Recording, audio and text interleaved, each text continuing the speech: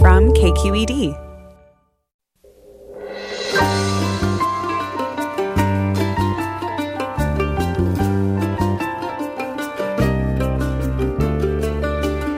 From KQED Public Radio in San Francisco, I'm Michael Krasny.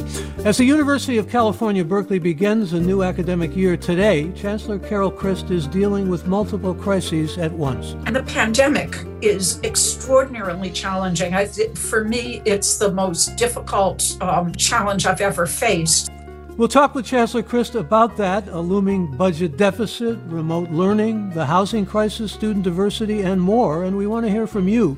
What questions do you have for UC Berkeley's Chancellor? You can email us now at forum@kqed.org. That's forum@kqed.org. And that's all next after this news.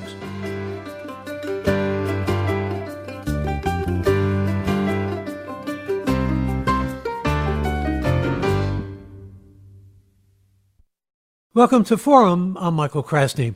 Today marks the start of classes at the University of California, Berkeley, and like other colleges and universities across the country, the school is trying to adapt to the coronavirus pandemic while also facing a $340 million budget deficit. At the same time, the nation is grappling with demands for social justice and racial equity, struggles Berkeley has long wrestled with, and in this hour, we'll talk with UC Berkeley Chancellor Carol Christ about how the university is responding to the pandemic, student needs, and financial challenges. And welcome, Chancellor Christ. Good to have you with us. Thank you very much for inviting me. Glad to have you. I think the place I'd like to begin with you is just to hear what you have to say about how prepared and how confident you are about remote instruction. We've spent the summer developing our remote instruction. In the spring, we went remote on 2 days' notice, really on the fly. But we've done many things over the summer. We had awarded 300 graduate student instructor pairs fellowships to develop their courses remotely using best practices in remote instruction. We've created a set of 30 courses we're calling Semester in the Cloud, very frequently taken courses that we've invested a lot in to make as good as they possibly can be. 1,000 of our faculty took a workshop in remote instruction this summer. So we're really trying to use the best practices, best wisdom to make remote instruction as good as it possibly can be. And what about students with special needs, or for that matter, faculty who really aren't up to snuff with remote learning and really need more technological background? We are providing lots of resources for the faculty. Lots of our faculty are saying, I discovered a muscle I didn't know I had. And so I myself, for example, am teaching remotely this fall as a course, a seminar in Frankenstein. And we have people in our Center for Teaching and Learning that are helping instructors like me make the adaptation to the remote modality. And we have a very active disability services office that is helping students who need accommodations receive the accommodations that they need. And what about preparation with respect to COVID-19? All incoming students are going in the residence halls. Those who are going to be in the residence halls, I know, are going to be required to take tests, and there will be free tests for students and faculty, and there's also a healthy pledge. But do you feel, again, confident that you really are going to be able to deal with this, particularly in terms of students congregating, which has been a problem on so many campuses? I feel confident that we have put in place the right protocols, that we tested all of our students who live in the dorms before they moved into the dorms. And of the 1,400 tests that were complete on Sunday, there were only 3 positives, which is really good news for us. And the students are now supposed to seclude themselves for a week, and then they will take another test.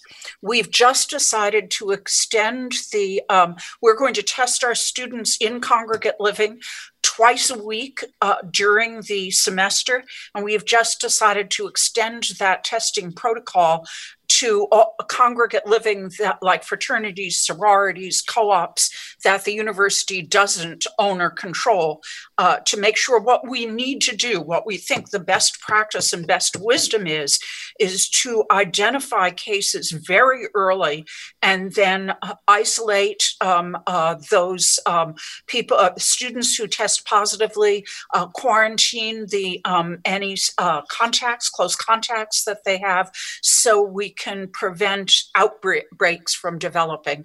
Our greatest concern, of course, is the concern I'm sure many college presidents, university chancellors have, is what happens with socializing off campus. So we're trying to use all of the persuasion that we have to encourage students to observe the public health measures that both the city and the campus have mandated. What does that mean in terms of consequences for those who violate the health orders? They're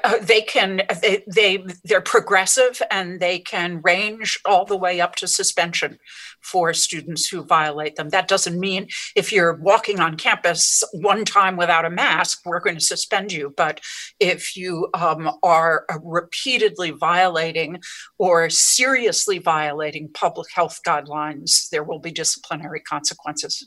Well, I know there's a mask on the bear statue outside of Zellerbach Hall. There's also a pledge. Tell us about the pledge and what really consequences or likelihood that's going to be followed. Just in my walking around Berkeley, my driving around Berkeley, students seem to be observing certainly the direction to wear masks. The campaign that we have, our Bears Protect Other Bears, and we're trying to appeal to students' sense of community responsibility, that this is something that you owe not just to yourself, but to your community. And I just was talking to someone yesterday who was walking across the Clark Kerr campus, that's one of our residential complexes, and said the students were all social distancing, they were wearing masks. So I have confidence that our students will act appropriately, and if they don't, there will be consequences.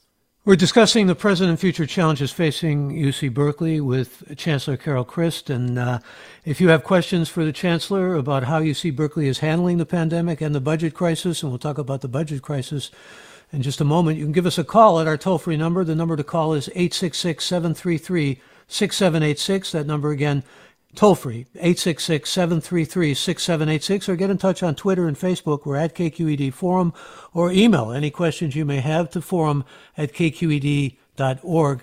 And Chancellor Christ, before we get into budget matters, UC Berkeley recently admitted its most ethnically diverse freshman class in more than 30 years. And how is this done? There are, I know, challenges that are ongoing, and I know that those numbers have always been ones that you want to advance farther, but what's being done to address concerns about racial inequity? I appointed, this was more than a year ago, 3 working groups to address issues related to undergraduate diversity, one on outreach and yield, one on our admissions process itself, and the third on the campus experience. We got those reports about a year ago, and we've proceeded to implement the recommendations. The recommendations on outreach and yield, and also on changes in the admissions process, obviously have had results. We also have an outstanding new leader as our director of admissions, Femi Ogundele, and I think it's both his leadership and the changes that we made that enabled us to admit a very much more diverse class. Much more meaning what? Can you give us some numbers, please? Yes, we admitted over 700 more African-American students, and I think it's about 3,000 more Hispanic students, Chicanx, Latinx students. I know diversity has been a top priority for you since you began back in 2017. It's been helped to some extent, I imagine, by these Fiat Lux scholarship endowments for high-achieving, low-income, first-generation students. It's courtesy of generosity, really, of Bob and Colleen Haas, Bob Haas, former CEO of Levi Strauss. We're talking, that's a historic gift of $24 million to support undergraduates at Berkeley. On the other hand, and I don't want to get too in the weeds here, but I know you're consumed by the budget because we're talking about $340 million short of what the budget projection was to be by the end of 2021. Talk about how you're dealing with that. Well, first, let me make clear that the financial aid budget is not in any way compromised by our budget deficit, that there is a set aside of a third of the tuition and the fees that students pay. That's a return to aid, and financial aid is a very high priority for us, and we've been also energetically raising money for financial aid. The historic gift that you just referenced that Bob Haas and his family gave is just extraordinary. We also had $1 million gift from Kathy Kwan for immediate grants and aid for students suffering emergency economic hardship as a result of the pandemic. That was a matching grant, and we've been raising the match.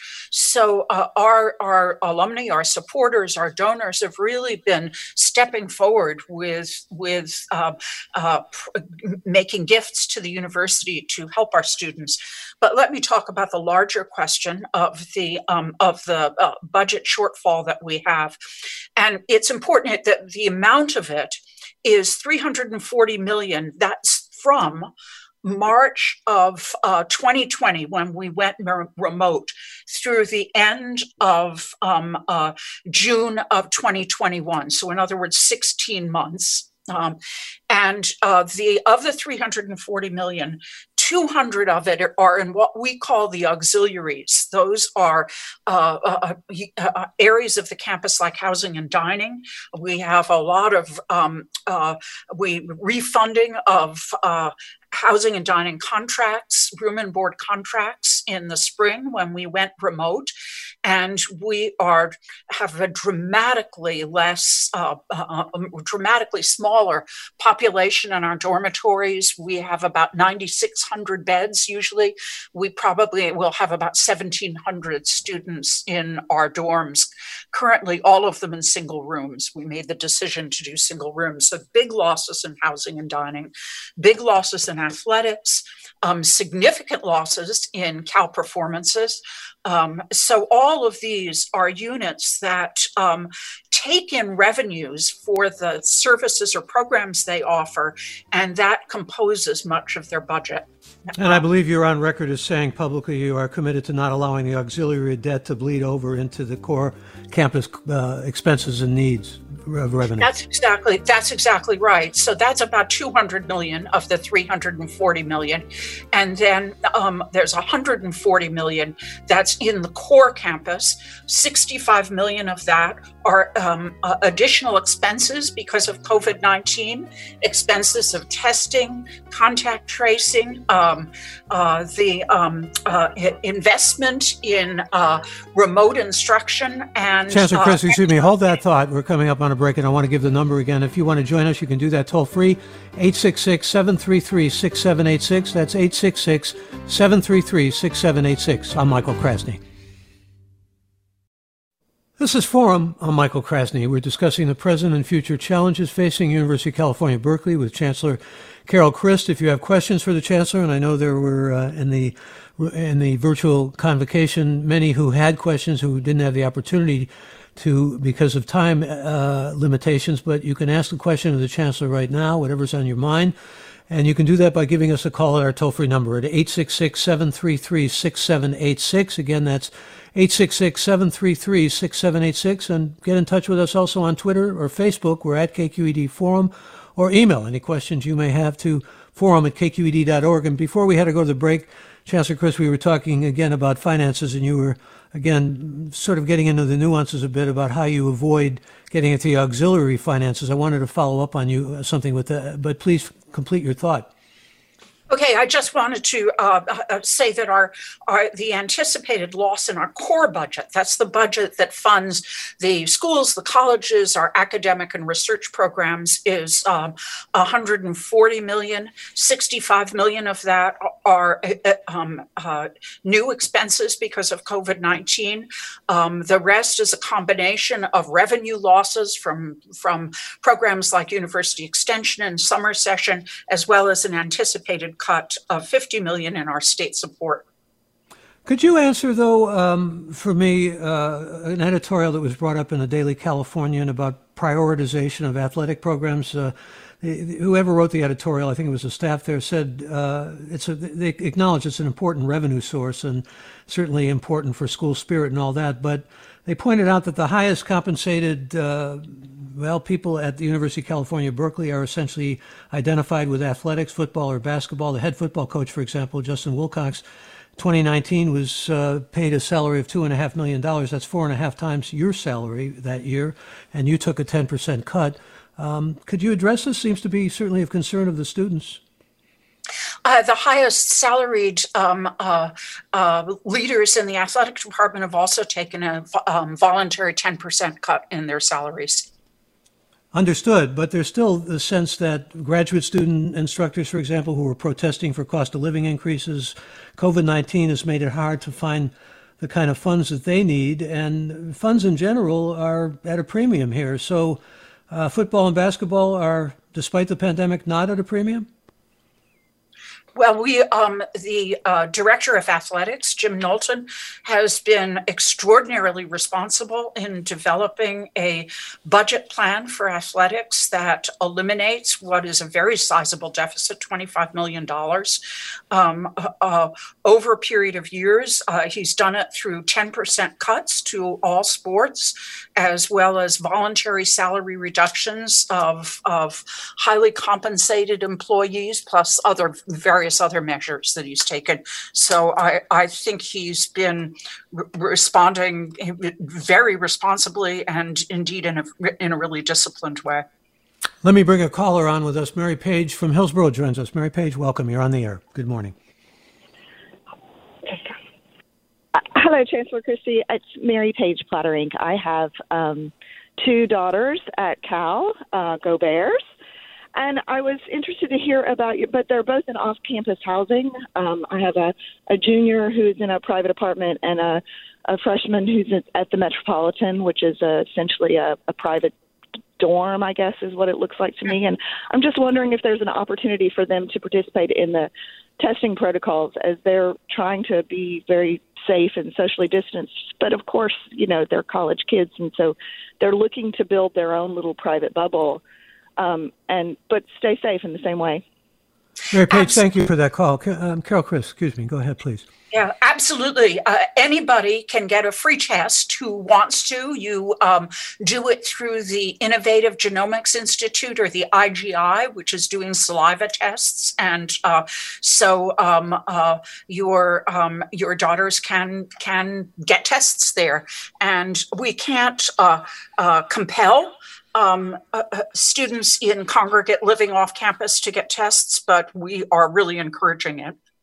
Could I get a response from you, Chancellor Chris, to a listener named Crystal, who writes, there are more than 1,000 non-tenure track faculty at UC Berkeley who have been working without a contract since February. Our contract negotiations have stalled, with the university rejecting our call for more job stability. Does the Chancellor value our contribution to the university's teaching mission, and will she support our call for more job stability? I very much support the contributions of lecturers to our teaching mission. They're really important parts of our whole instructional program. All contract negotiations for represented employees are conducted at the office of the president level, so that we're fairly independent of the campus. Here's a nice note I wanted to read. It's always nice to hear things of this sort. Dana writes, our son is starting his sophomore year at Cal. I just want to take a moment to compliment Chancellor Christ on her steady, innovative leadership during this pandemic. And you've said, I think, that this has been perhaps the greatest challenge of your academic life. I'm wondering if you still find some solace or comfort in reading Rossetti, Browning, Hopkins, all the poets who have been so important to your life as a scholar. Well, I certainly am taking a lot of solace in reading, but the book I read most recently is the last volume of Hilary Mantel's trilogy, The Mirror and the Light, which seems a little bit more suitable to these times than Victorian poetry. And let me bring another caller aboard with us. Nusheen in San Francisco joins us as the next caller. Good morning, Nusheen.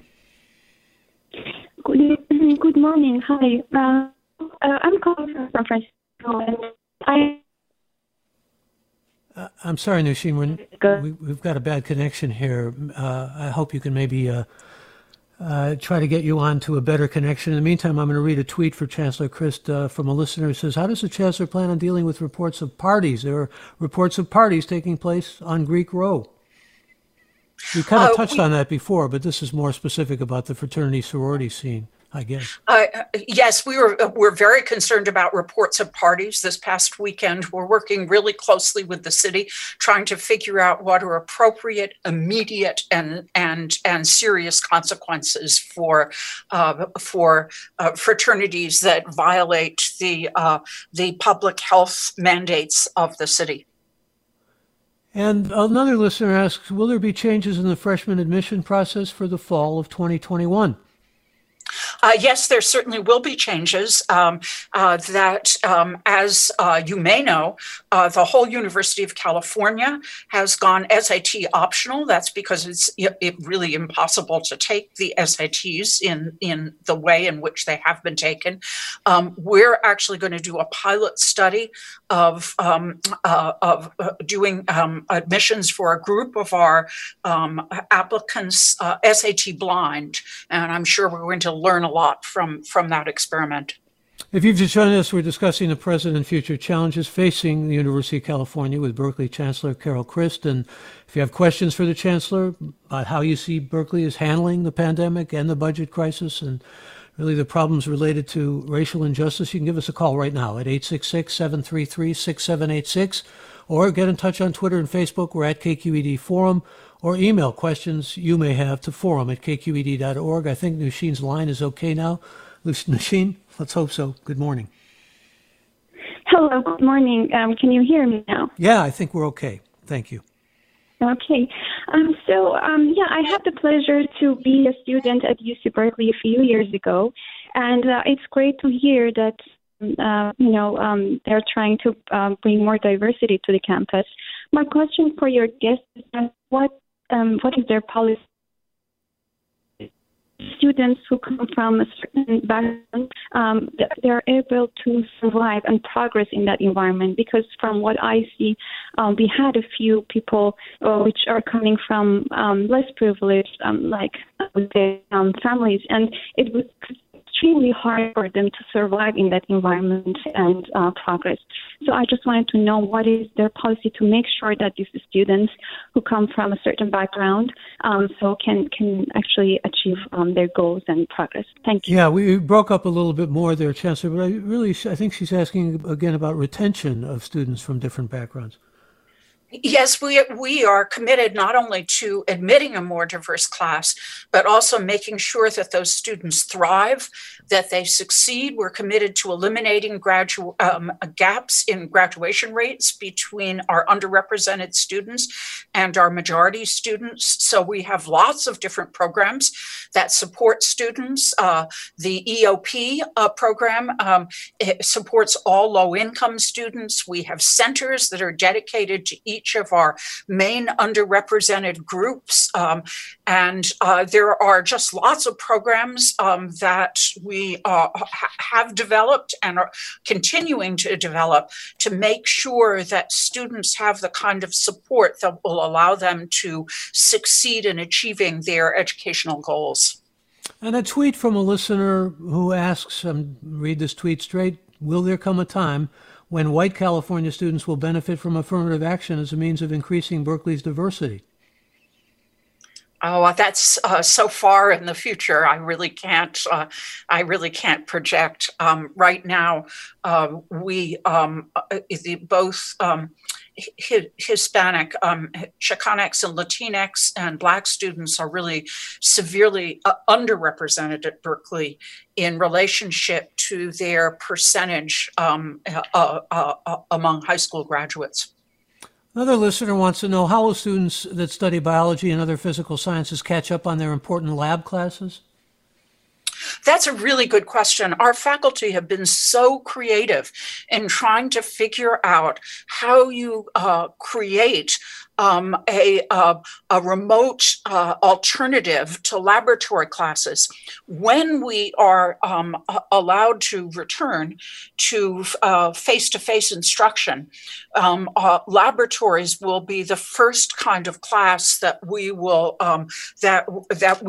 hold face-to-face, simply because there isn't a complete replacement in a remote format of laboratory work, but our faculty have been just extraordinarily creative. They're putting together kits, for example, that they mail to students. So students conduct experiments with these kits. That's happening in engineering and in physics. In chemistry, they're using GSIs to show experiments on video, and then the students have to do the calculations. So the faculty, I have so much admiration for how creatively they've been adapting to the circumstances of this really changed instructional environment. Yeah, in your convocation, there was something uplifting about how this may be a perilous time, but so too is it, I'm quoting you now, a time for creative ferment and possibility, and that is the prime time for this public university. And that's kind of borne out by, well, I was reading about some of the innovations that you're talking about, but also innovations like that commencement out of Microsoft video game that was put together, students, mostly science students, getting together and making hand sanitizers in the laboratory and getting them to Bay Area communities that are in need, that are at-risk populations, all pretty impressive stuff. But I'm wondering also about what your response is to Jeff Remmer, who is chair of chemical and biomolecular engineering, who has said that all of this online teaching may make it seem as if that's the way the future should go. I'm paraphrasing him, obviously, but essentially his concern was that techno teaching is not necessarily what we want for the future. I think he was speaking largely about many of the faculty who would prefer not to have it, and to have, or say have to have some kind of hybrid, but certainly not to have it exclusive. Well, I don't think there's any danger that we're going to move as a consequence of the pandemic to an exclusively online environment. Everybody is eager to get back to face-to-face teaching. There are things that face-to-face instruction is capable of that are very hard to recapture in a remote environment. Nonetheless, as I said before, many of our faculty say, I've discovered a muscle that I didn't know I had, and they're not going to forget that they have that muscle when we get through the pandemic. And it's my hope that we can extend the opportunity of a Berkeley education to more students as a result of the capacity that we're developing in remote instruction. Some faculty feel that there are some parts of their classes that actually work better in a remote form than they do in person. Very large lecture classes, for example. We were designing a building for data science, our new data science majors, the fastest growing major on the Berkeley campus. We were going to have a huge lecture hall in that building, and we've rethought our plans. We don't think we need really, really large lecture halls anymore because we've discovered other ways of delivering at least that piece of the course content. So what do you do with the large lecture halls? Break them up into small rooms. I don't know. Use social distancing. Here's a tweet from Michael who wants to know, how available are masks on campus? Are there mask vending machines scattered around? Can students get masks at the health center? Yes, they can get them at the health center, and we're providing them at a point where we have when we open our buildings for instruction, we will give masks out at the doors of the buildings to any student who comes in without a mask on. And indeed, as I'm sure anybody knows who spends any time walking in the streets or on stores, the kind of mask wardrobe has become very, very creative. But yes, masks are available. And here's Sarah from Napa. Sarah, join us. You're on the air. Welcome. Yes, hi. How are you? Thanks for this wonderful conversation. My son is hoping to get into UC Berkeley in the fall of 2021. And my question is, which I'm sure many other parents and students have, how does this pandemic affect the space available for students that are hoping to come in with other students that may defer a year and take some time off before they come back? And so how does that affect the numbers of those that are incoming freshmen, true freshmen, that are hoping to get into Cal? And I appreciate it. Yeah, thank you for that, Sarah. Yeah, that's a great question. And we were extremely strict in our, allowing students to take deferrals. Just because you prefer face-to-face instruction to remote instruction was not a reason that we accepted for a deferral. So we expect to be admitting a freshman class next year of the same size as the freshman class this year. Talk about enrollments, if you could, Chancellor Christ. I mean, they're down somewhat, but how do the numbers look from your perspective? The numbers look very good from my perspective. Enrollment planning is not an exact science. There's always some variation from year to year. Sometimes we're a little down, sometimes we're a little up, and we're a little down this year, but just by a few hundred students, and that's not that is not unusual, even in a non-pandemic time. And we feel very good that there are a number of colleges and universities that are reporting real shortfalls in enrollment. That hasn't happened at Berkeley. Let me get a quick call in from Molly in Oakland. Molly, join us. You're on the air. Hi. As I'm sure you know, UC Berkeley has a long history of police brutality against students. And in February over at Santa Cruz, the UCPD used military-grade surveillance equipment and full riot gear against college students and disproportionately targeted and punished Black and POC students, which to me seems more of the same inappropriate use of force and seems evident that UCPD has no problem escalating their force. How do you plan to address this and mitigate the same use of force against students in the coming academic year? Thank you for the question, Molly. Chancellor Christ? We just received a report midsummer from the Independent Advisory Board on Police Accountability and Community Safety. It was a board that I appointed for precisely the reasons that you're identifying, concern about the police in the community. They've made a very comprehensive set of recommendations, and we'll be in several weeks be announcing. We had a public comment period. We got hundreds of comments on the Chancellor report. Chris, forgive me. We're coming up on a break. When we come back, could you give us the details of what those recommendations are? Hold off. We'll be back in just a matter of seconds. Stay tuned. I'm Michael Krasny.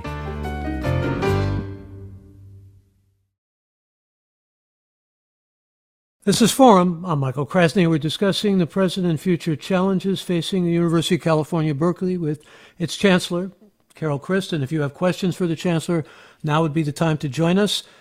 You can give us a call at our toll-free number. The number to call is 866-733-6786. That's 866-733-6786, or get in touch on Twitter and Facebook. We're at KQED Forum, or email us, forum@kqed.org. Sorry, we went to the break. Chancellor Christ, I was asking you to detail a little bit some of those recommendations with respect to safety on the campus and officers enforcing whatever they need to enforce. Yes, thank you. We've already taken a number of steps that are also consistent with the read a set of recommendations that we received. We're going to be creating a team of mental health professionals that will be the first responders rather than the police in what we call wellness checks and mental health emergencies.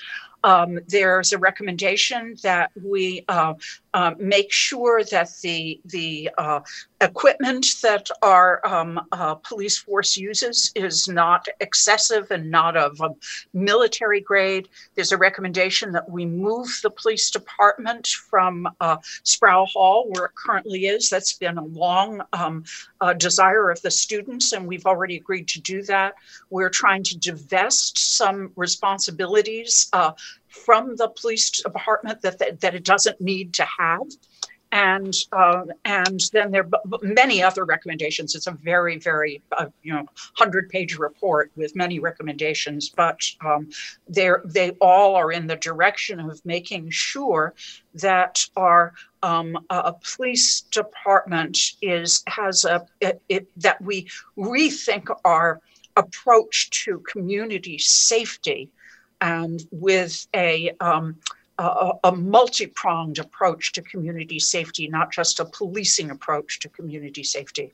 Are there other recommendations that have emerged with respect to addressing racial justice and systemic racism other than what we talked about in terms of at least striving for more diversity and in terms of enrollment? I know in your convocation you talked about the pandemic highlighting the deep racial and socioeconomic disparities among those in the campus community. In fact, I think you said all may be in the same storm, but we certainly are not all in the same boat. So recommendations on that score? Yes, we are going to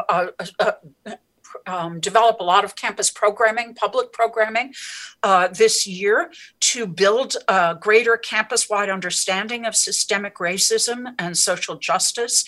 We're going to create a permanent working group that will report to me, charged with overseeing efforts to continually improve the campus climate for the Black community.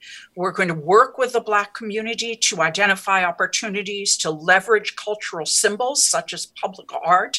There are a number of building renamings that are in process. One of the things that has been most moving to me in speaking with Black students is how urgently they want to know more about Black history on the Berkeley campus. And so we're going to excavate that history, study that history, make it present. We're going to develop training for all parts of the campus community to combat anti-Blackness. We're going to increase research, career, and advising opportunities for Black undergraduate and graduate students. And then we're going to provide startup funding for an initiative called the Abolition Democracy Initiative to build the capacity and impact of African American studies broadly conceived on the Berkeley campus. So there's a lot in motion. Are there specifics with respect to building renaming you mentioned? Yes, the buildings that are their proposals for their unnaming, not their renaming, are LeConte Hall. The LeConte brothers, very important figures in the beginning history of Berkeley, were both slave owners in the South and had racist views. Barrows Hall.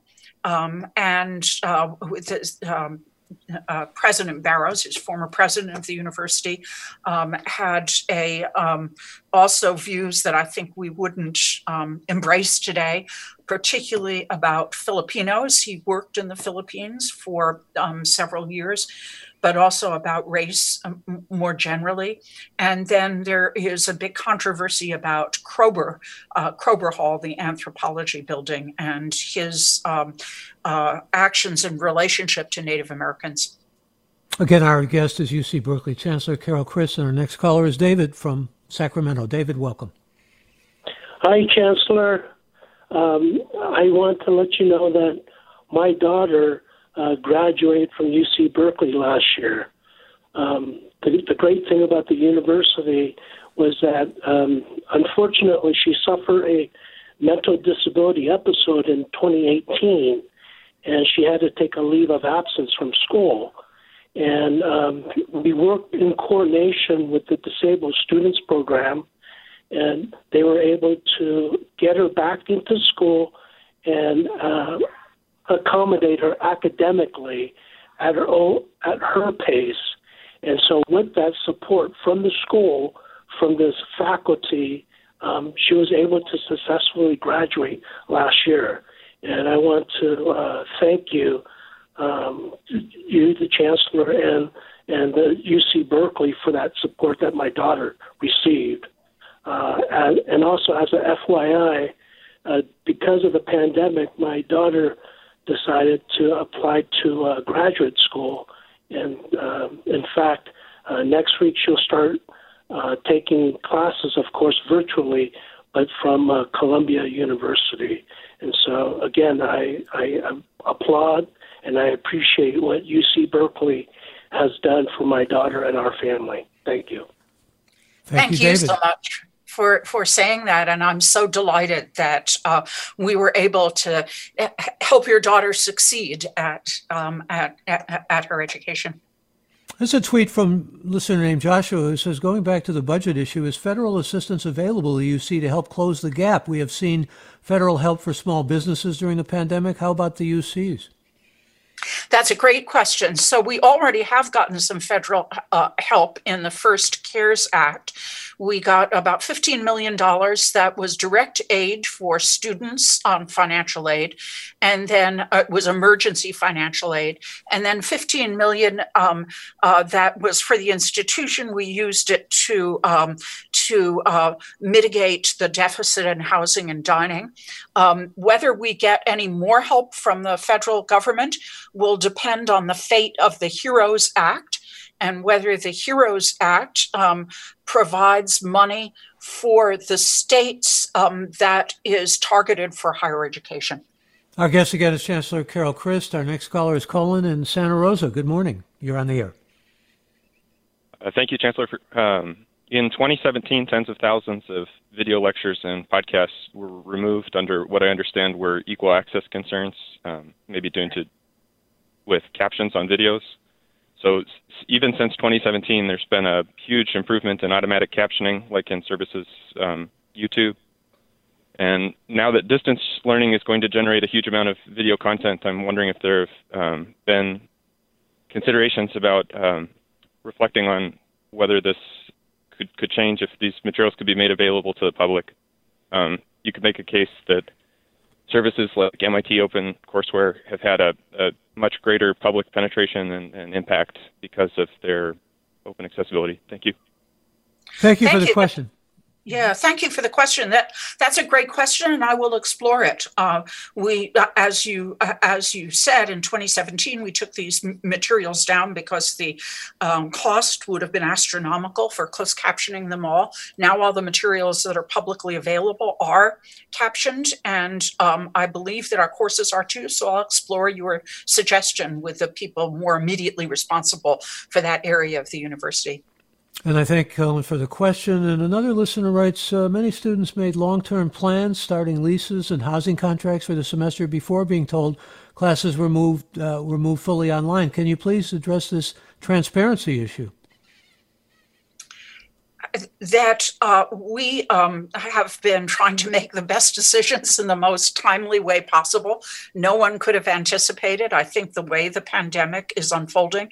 However, the city of Berkeley created some policy that made it much easier for students to get out of leases. We also provide advice from the Student Advocate's Office for how to extricate yourself from a lease if you don't want to keep the lease. So we're trying to be as helpful as we can. And here's a listener who writes, I'm happy to learn how well Berkeley is dealing with these challenging times. And here's a caller from Berkeley. Matheson, join us. You're on the air. Welcome. Hi. My name's Matheson, and I'm work in the entertainment industry, and I think we're all really concerned how well the entertainment industry is going to recover. We may not be able to get back to work until next year, if not end of next year. I've been recently temporarily laid off from UC, and I'm interested in how UC will support the performing arts with organizations like Cal Performances. So these employees are not left to have to suffer the lack of unemployment when we've lost jobs and our livelihood and better get our medical benefits. So we may lose our jobs, but how is UC going to support and hashtag save the arts so they can return in 2 years and a year when we're able to put on events and produce events again and not rely on digital content? Chancellor Christ. Yeah, thank you very much for that question. I'm really sorry that you have lost your job. No one could be more eager than I about Cal Performances coming back to live performance. As you probably know, we have the Cal Performance just announced, I believe yesterday, a virtual season for the fall. It's certainly my hope that we will get back sooner than next fall to live performance, but we have to see how public health regulations develop, how the pandemic develops. But we are all eager to get the performing arts back performing live in our community.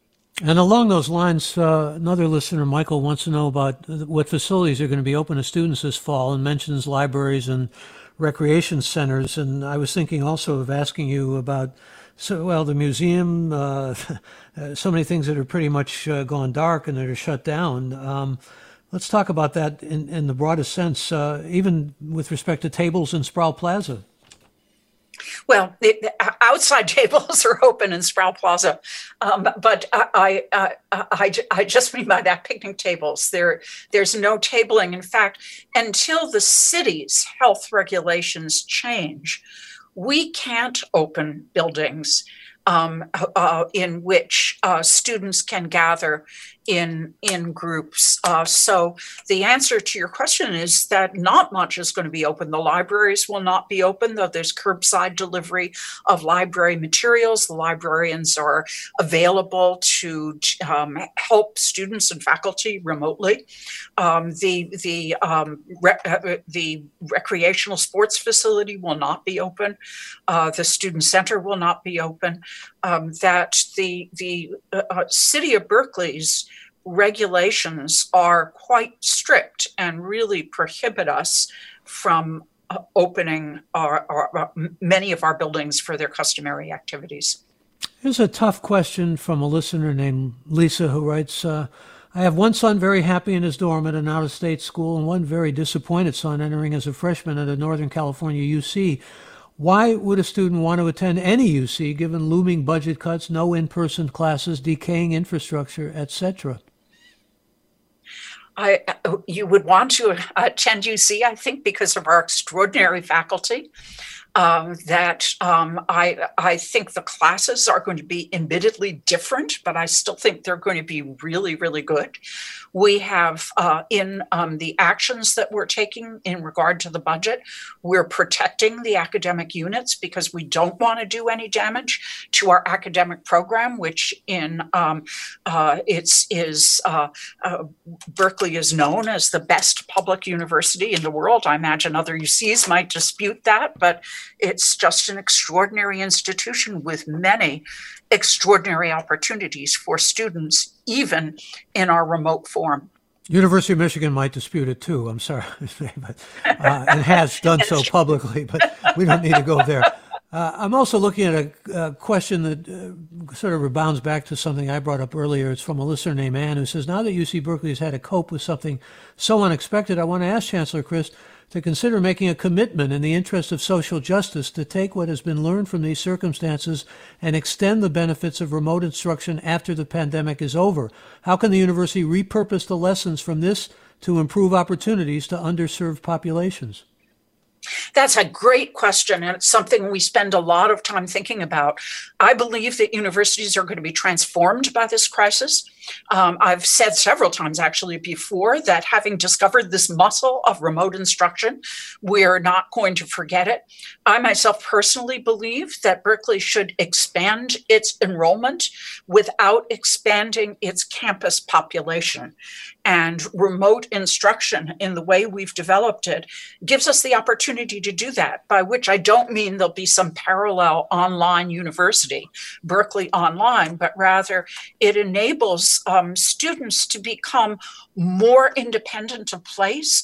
It might enable more part-time study. So I think I challenged my own executive team to spend a lot of time thinking about the day after and how we can use the learning opportunities of this crisis to make Berkeley even stronger and even more accessible after the pandemic ends. And Shirley writes, I'm an alum of UC Berkeley. Thank you, Chancellor Chris, for the proposed changes of certain buildings on campus. The buildings themselves bring back good memories, and any name change will not diminish those great memories. And another listener says or asks, do you have a plan not to require a GRE for master's degrees? Requiring the GRE prevents many disadvantaged families who want to excel but are unable to join because of the unnecessary exam and additional costs. Yeah, that's a great question. After I appointed these working groups that I referred to before that addressed undergraduate diversity, we just received a report from a task force that I appointed on graduate student diversity. And one of the recommendations from that task force is for departments, programs to minimize the use of standardized testing. So there is a big conversation going on about standardized testing for graduate school admission on campus right now. And it's my guess, the requirements for admission, for application to graduate programs are set by the individual programs. But it's my guess that standardized testing, tests such as the GRE, are going to become much less commonly used. We've got only seconds left, but I'm sorry. No, I'm just interested in asking you, what are you most hopeful about as you begin this new year as the 11th Chancellor of the UC Berkeley campus? What I'm most hopeful about is I think that this moment of urgency about systemic racism and social justice is going to give us the opportunity to make some changes that will stay with us. And, Berkeley is a place where students make intellectual and personal discoveries, and that's not going to stop, even though the form of instruction is largely remote, at least in the beginning of the fall semester. Chancellor Chris, good to have you on with us, and I wish you the best of luck. Appreciate you being with us. Thank you. Chancellor Carol Christ, and try to find the time for more Hilary Mantel and maybe even some poetry. Thank you again for your time, and thank you for joining the Forum program this morning. And I thank you, our listeners, and those of you who called in and participated in this hour ahead with Mina Kim. And for all of us at KQED Public Radio, stay safe. I'm Michael Krasny.